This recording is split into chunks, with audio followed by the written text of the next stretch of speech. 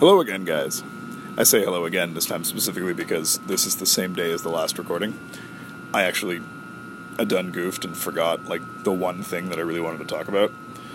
So, I was just going to go back to the other one and, resume it and have it be, an after the credits thing, but this is way smarter. I'm just going to do, a mini... I don't know. I watch the CinemaSins podcast, and they call them mini-pods. I'm not going to take that. I just call them sliders, because I try to off and on stick to this kind of food theme that I have going. As you can tell, I'm in the turbine room, so to whatever ASMR satisfaction it is to some people, to whatever unpleasantness it is to others, I apologize. So, what I wanted to talk about was Alita 2, Blood Angel. Wait for dramatic effect. What I'm trying to talk about is how Alita exists in this extremely compatible, almost intentionally obvious, Warhammer 40k compliant universe, where I'm sitting there watching it, and I don't know whether it's because Earth's at war with a tech cult that's based on Mars, or because they live in a scummy hive city, or because everyone's walking around looking like abhumans and people with cyber implants, but it looks like a page out of a Dan Abnett 40k book. You have this world where, are we specifically told it's Earth? I don't know, maybe we are. I will pause and preface this by saying I understand this is based on a manga or an anime or whatever, and it's got its own direction, and this is not where it's headed. I know, I'm just saying, would be chill and cool if. So you have a story that, as I said in the beginning, is compatible. You could 100% have this take place in Warhammer in the sense that it's those off-brand Marvel. It's the Marvel TV shows versus the MCU, where they exist in the same area and they reference them, and it's the same locations, but you're not going to have Commissar Yarrick or a chapter master Dante or Fulgrim or Robot Gullman or something. You're not going to have iconic characters, but you can have the set. So you can set this on the hive city of whatever it was, Earth 4 or Ursud, whatever. Absolutely, you have a bunch of shitty hive cities that send supplies up to this floating city in the sky.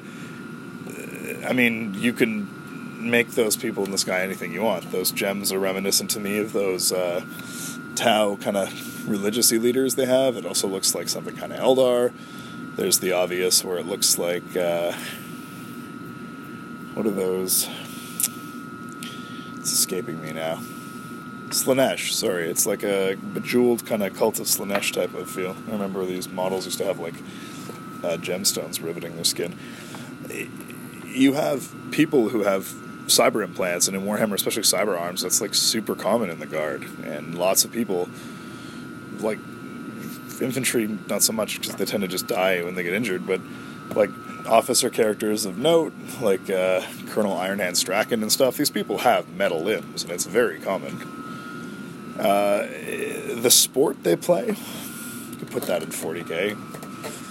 The tech is there. It's the same level of technology from what I can see, where you have the capability to have, advanced guns and firing mechanics, but because of laws, availability, or just primitive nature of the inner city fighting, most combat is melee weapons, but they're very cybernetically enhanced. They have whip, metal whip gauntlets, and buzzsaw gloves, and obviously the one dude has a sword.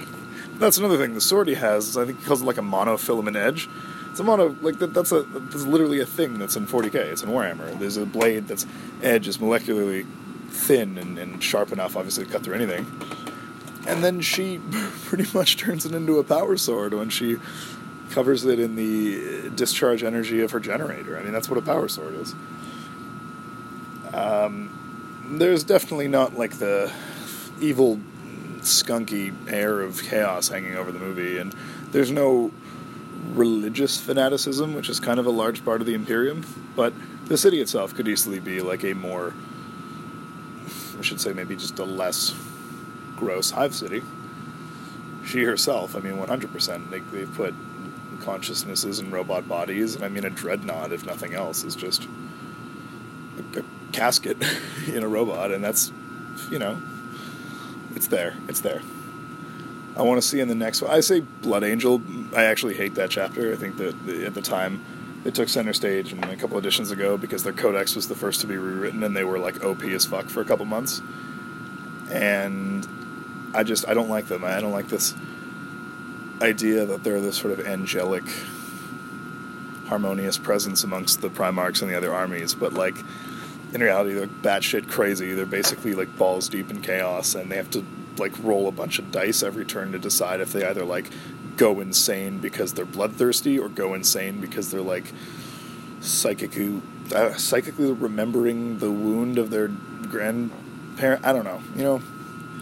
That would all be cool if they were like the Blood Sons, or like if they played into it. But like this whole like he was the most beautiful blonde sculpted Romanesque angelic figure with wings, and it's like, what's their chapter bonus? Do they like, I don't know, they'll wear white and heal people, or are they sort of like accompanied by music? Nah, they're just super cray and like angry and You mean corn? No, I don't mean corn. No, but they're painted red. Yeah, no, I know, but no, it's different. They're melee specialists, though. Yeah, no, I know. Yeah. So, I called her Blood Angel only because Blood Angels are a Warhammer term, and her title of the first movie is Battle Angel. And in the nature of the CinemaSins shows, when it corresponds that the title is said verbatim in the movie, like, presenting Alita, Battle Angel, they'll be like, roll credits, and in this time it happened at the end, but still, I do it to myself in the movies. So thanks, guys. It's like when someone says something really stupid and it kind of resonates in your head and hard to get rid of. When I hear, it happens. I don't say it because it's, I'm not poaching their jokes, but in my head I'm like, roll them. So yeah, I'd like to see that. I'd like to see a Warhammer movie in general. I think it wouldn't be hard. Excuse me. I have a bottle of water, but it's sitting on this box that's covered in dust, and inhaling the dust is what made me need the water, so it's really full circle. Weirdly enough, I would elect Neill Blomkamp to direct it. I love it because that pisses my wife off so much, because for some reason she hates him. I don't know why. They're both South African, but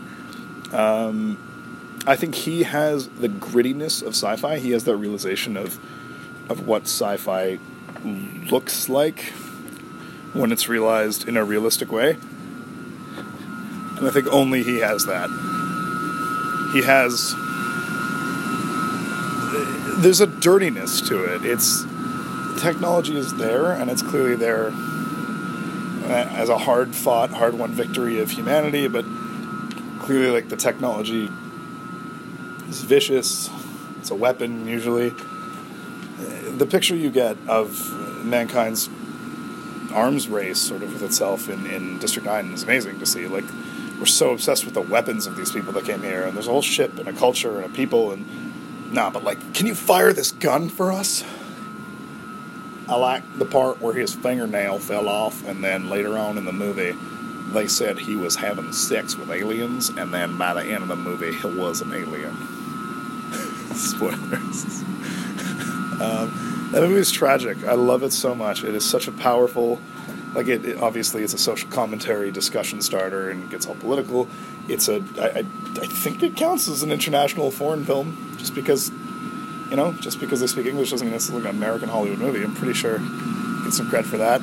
Brilliant sci-fi. Again, that was the Neill Blom. That was the dawn of the Blom camp, where you have that, and then you have Elysium, and then you have, oh my God, Chappie. Yeah, I can't believe I forgot that one. He just has. It's a mix between all of his movies are set amidst very drab, dirty, rubble-strewn backdrops, and his sort of like militarized, gritty take on sci-fi. But he would do it absolutely. I think you could get. I think the best. I thought about this sometimes. I think the best thing to do would be to have it take place on a planet, and you're having this battle, this like titanic battle. Literally, there's Titans there, there's legions of Space Marines, Terminators, and you're getting, like, all kinds of shots, and to fans, you'll maybe be able to quickly gain a picture of what's going on, but it's designed for that to be kind of hard to do. And then the flashbacks tell sort of a narrative of how we got there, but they do it slowly in a disjointed way so that it doesn't come together until the end. And it turns out by the end of it, this battle that we've been seeing the different perspectives and lives of people, and this battle is sort of a vehicle for the storytelling, is the battle of, I think, Istvan III, the drop site massacre. So you have, in Warhammer, you had Horus, who's the first and favored son of the Emperor, especially if you ask him that. And again, he falls to chaos, and I found out recently this is all because of Lorgar, fucking asshole. There's this one Primarch named Lorgar who was like, I'm so into the Emperor, like, I'm gonna fucking worship this guy, I'm so into it. And the Emperor's like, don't do that. I'm trying to strive for a galaxy where people aren't going to be stupid and do stuff like that. And he's like, fine, well, then you didn't deserve my worship anyway. I'll find someone that does. And so he leaves and goes on, like, a galaxy quest, and the quest of Lorgar or something, the pilgrimage. Obviously, he winds up fucking getting seduced by chaos, because that's what happens to anyone who's like, is there anything besides the Emperor? Oh, just horrible chaos? Okay, those are my two options. Well, I've already, questioned my faith, so chaos, sure. So he writes a book. Apparently there are two books. The first one kind of is like mouth to pen, the truth. I don't know if that's any more or less revealing. And then the second one, his chapter published and circulated around. Anyway, Lorgar becomes the one that puts it into Horus's head that chaos might have more power and this and that, and then that starts its own machinations, and they take him to, like, Horus gets wounded once, and they take him to something called, like, the Snake Temple, and because that doesn't sound fucking sinister at all. And then they, chaos stuff. I don't know. It's always like, this is coming on the heels of the Alita thing, and, like, I'm not a weirdo, I swear.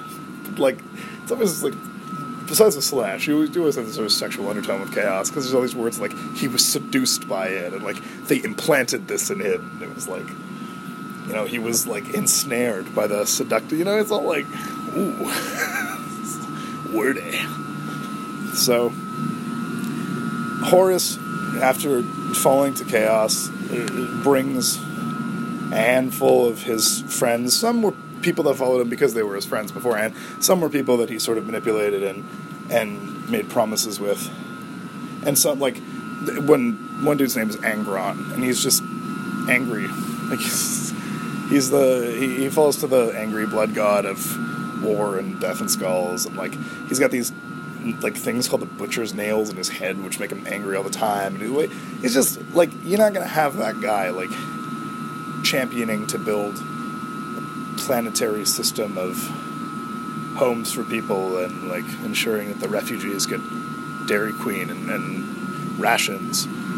Obviously, I assume Dairy Queen's eternal and survives 40,000 years.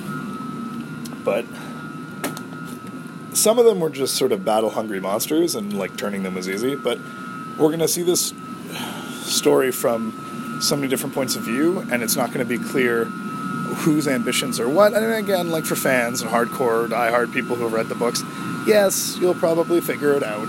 I will have to still have some secrets there, but, like, you'll see a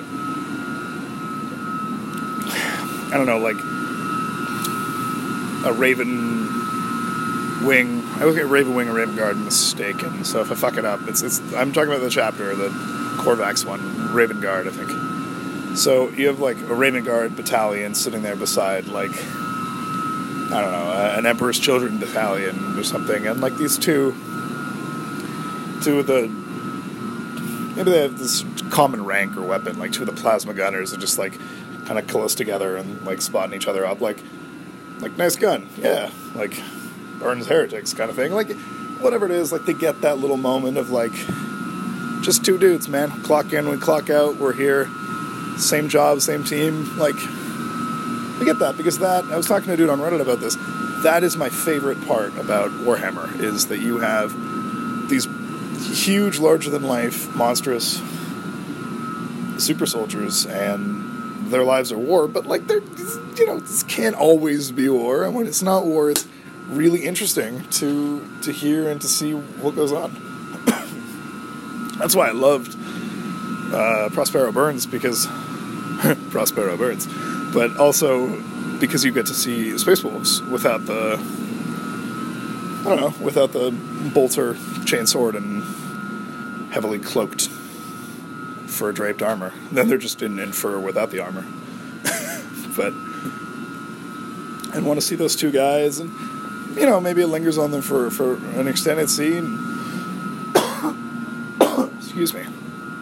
I'm hoping maybe they have different weapons, but same, like he's got the Mark 8 and he's like the Mark X4, and shorter stock can't, and I found the compensator and the auto aiming numeter. You know what I mean? They're gonna josh back and forth, and then it becomes very Order 66, where one of them, the battalion starts to roll out.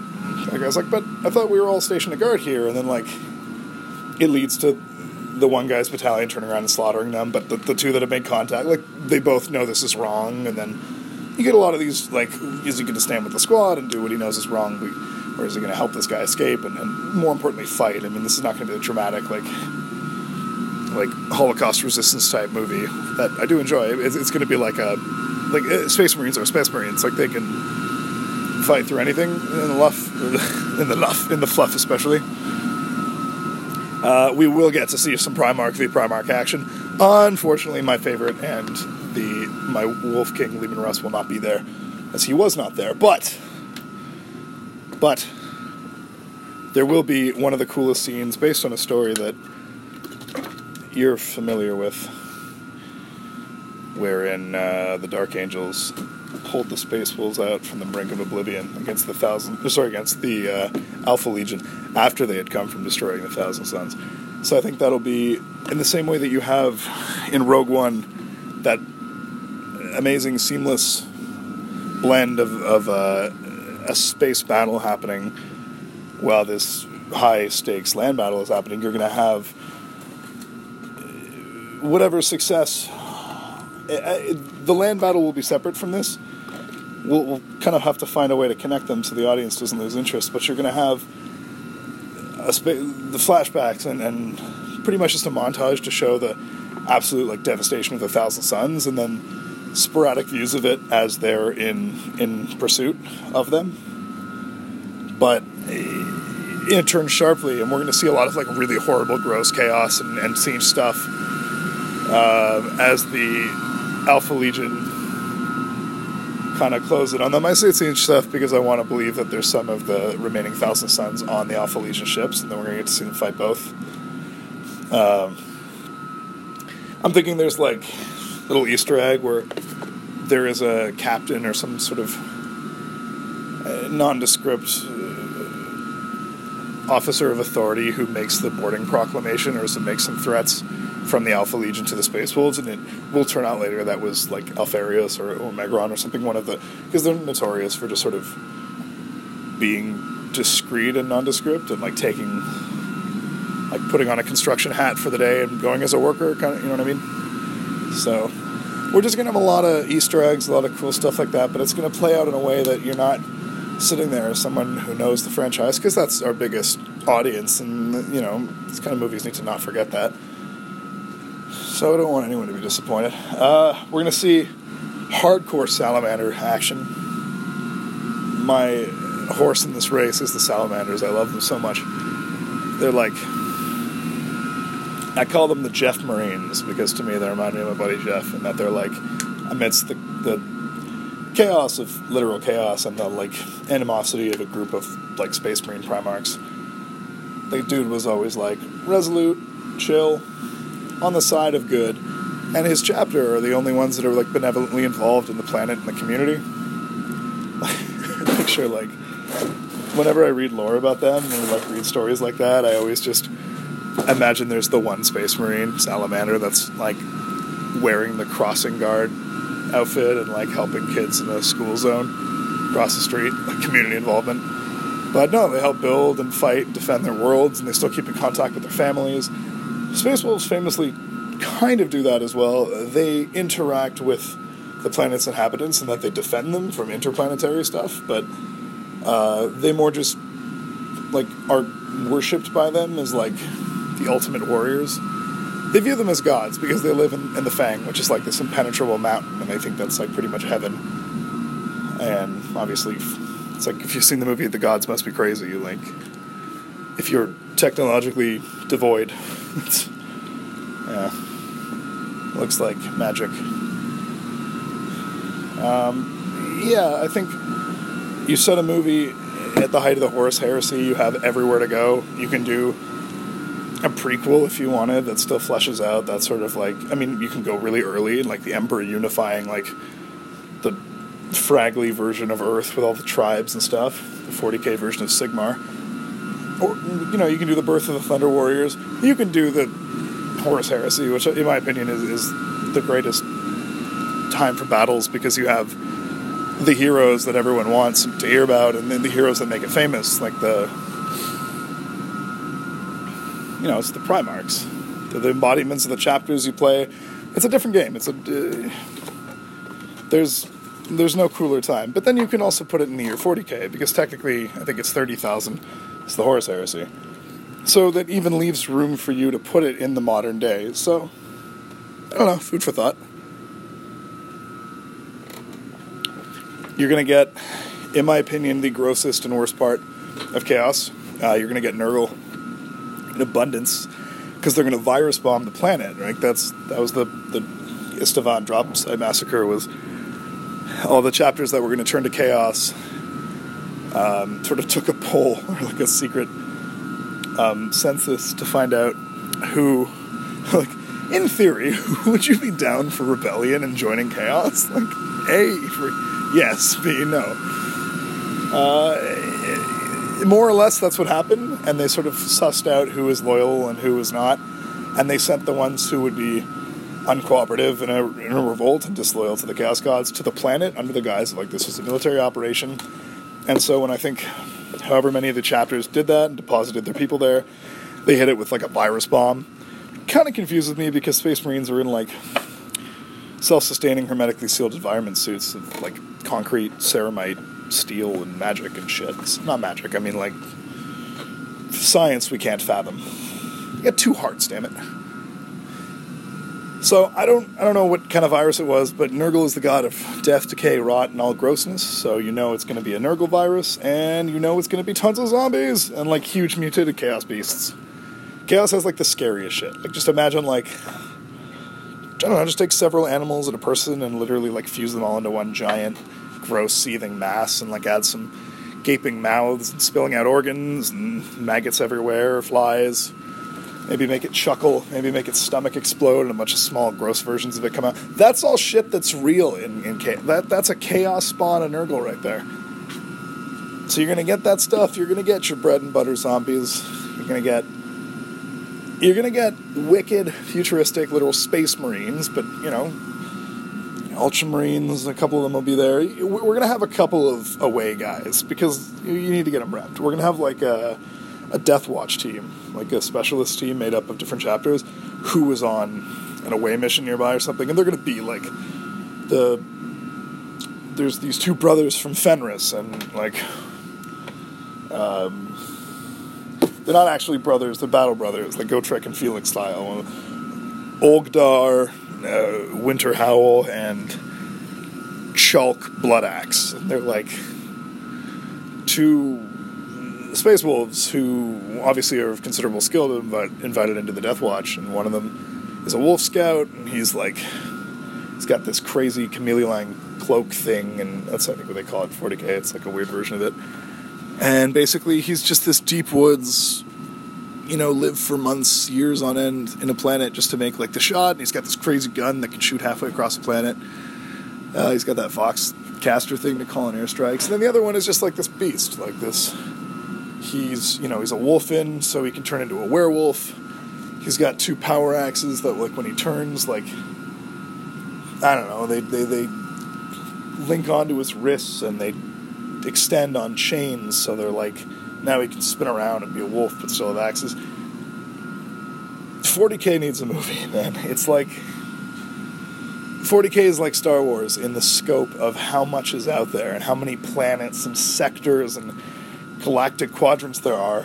But arguably it has a much deeper and richer history because 40K has been based on books and written medium and the need for lore to exist for a game reason instead of just the fanciful writings and wishes of a bunch of nerds, which I love, and I've been a fan fiction writer for Star Wars, and I've read them, and one of my first books I remember reading was this really shitty young adult Star Wars series with Qui-Gon, but Warhammer's amazing. It's deep.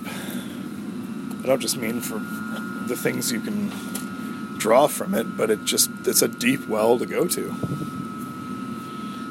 You do the drop site massacre movie, you set up the world, whether you want to take it to 40K, 30K, whether you want to have your spin-off like Sisters of Battle Inquisition lady movie, whether you want to have, it doesn't matter. It is just so huge, you just need to do one good one time, and then we can turn it into a universe.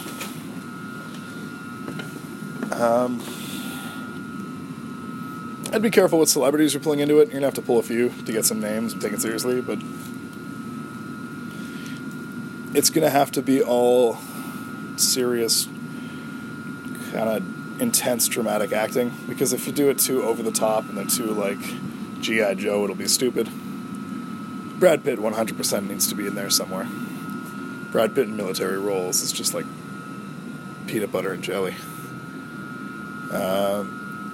And for the sake of it, in my movie, just to prove it to you guys, I will have a imperially sanctioned, modified tech priest assassin named Lolita, who is exactly the same as Alita, and has rocket wheel feet, and a mono blade power sword, and is of a questionable age, and it could be Warhammer. You know what? I'm beating this horse to death.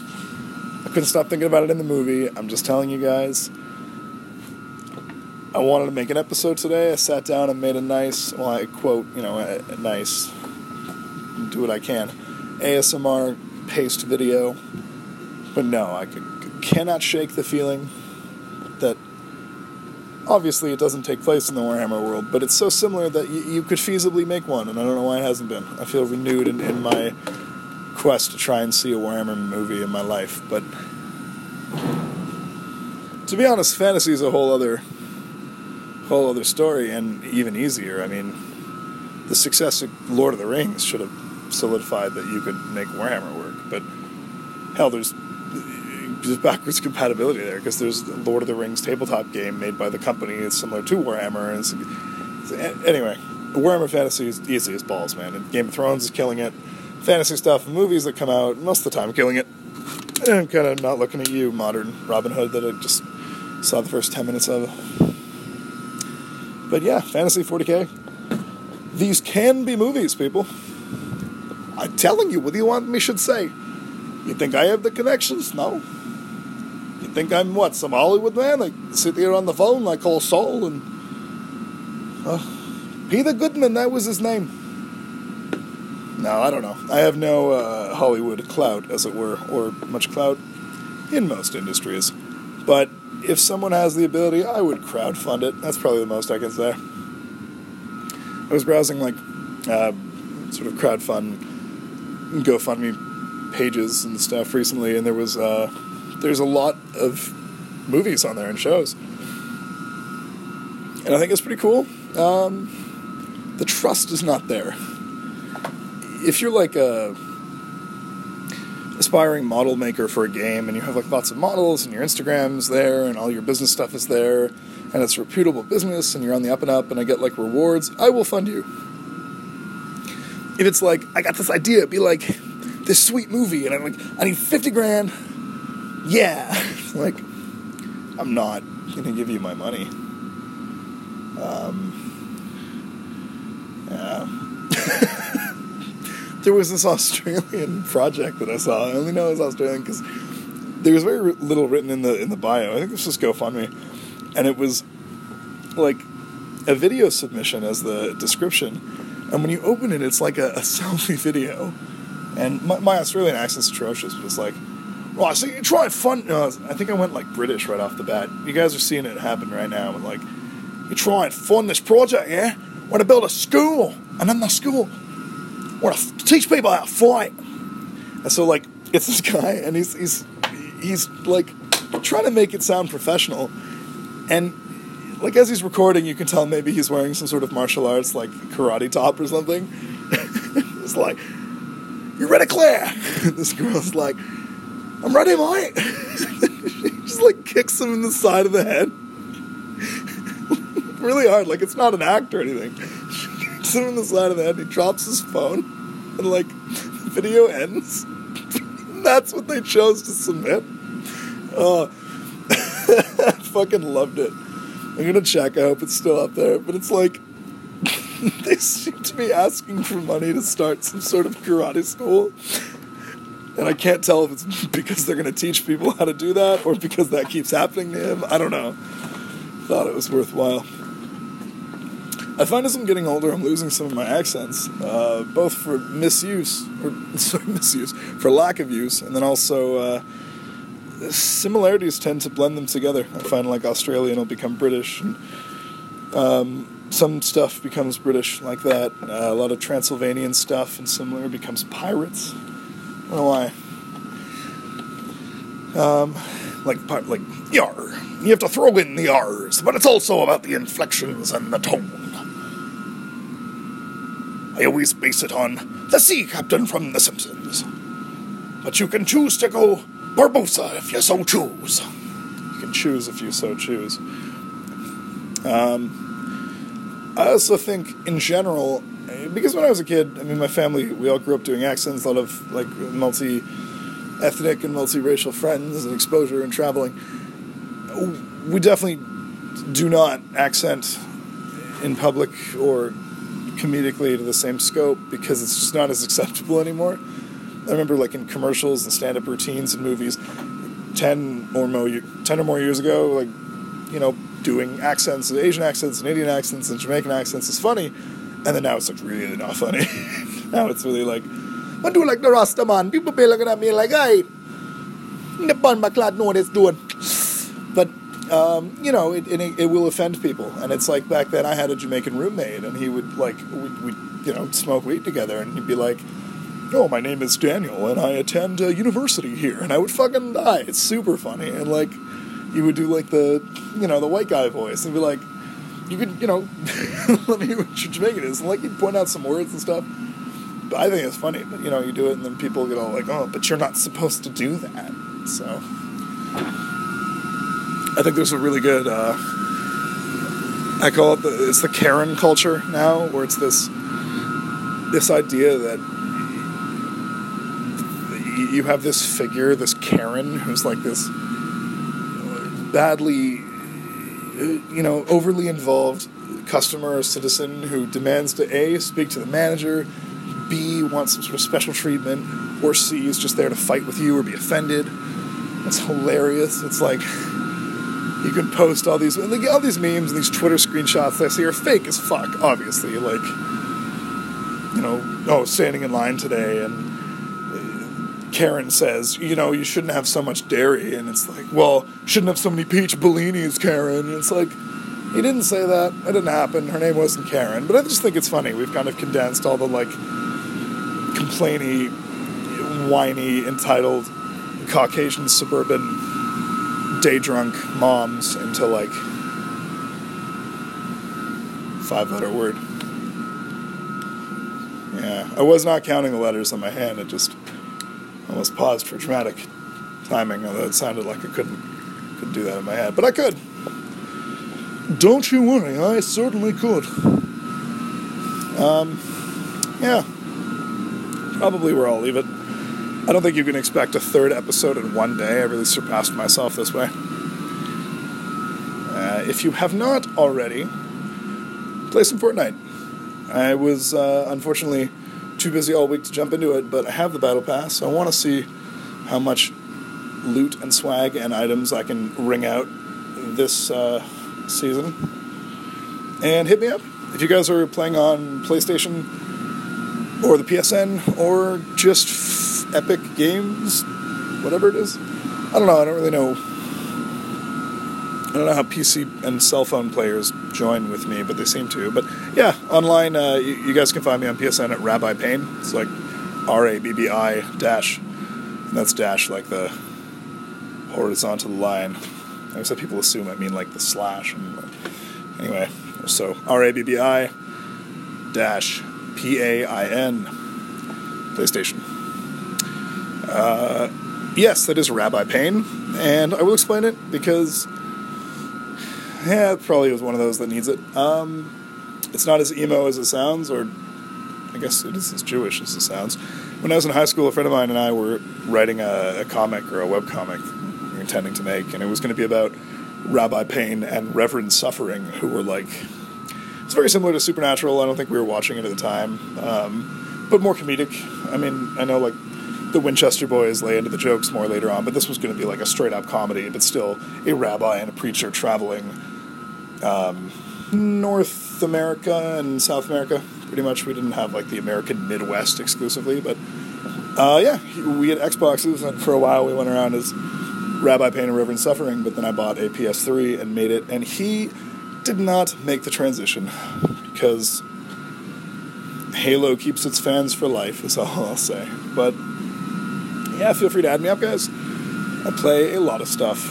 And yeah, I'm going to leave it there again for today. So, see you guys next time, and have a good one. Enjoy the weekend.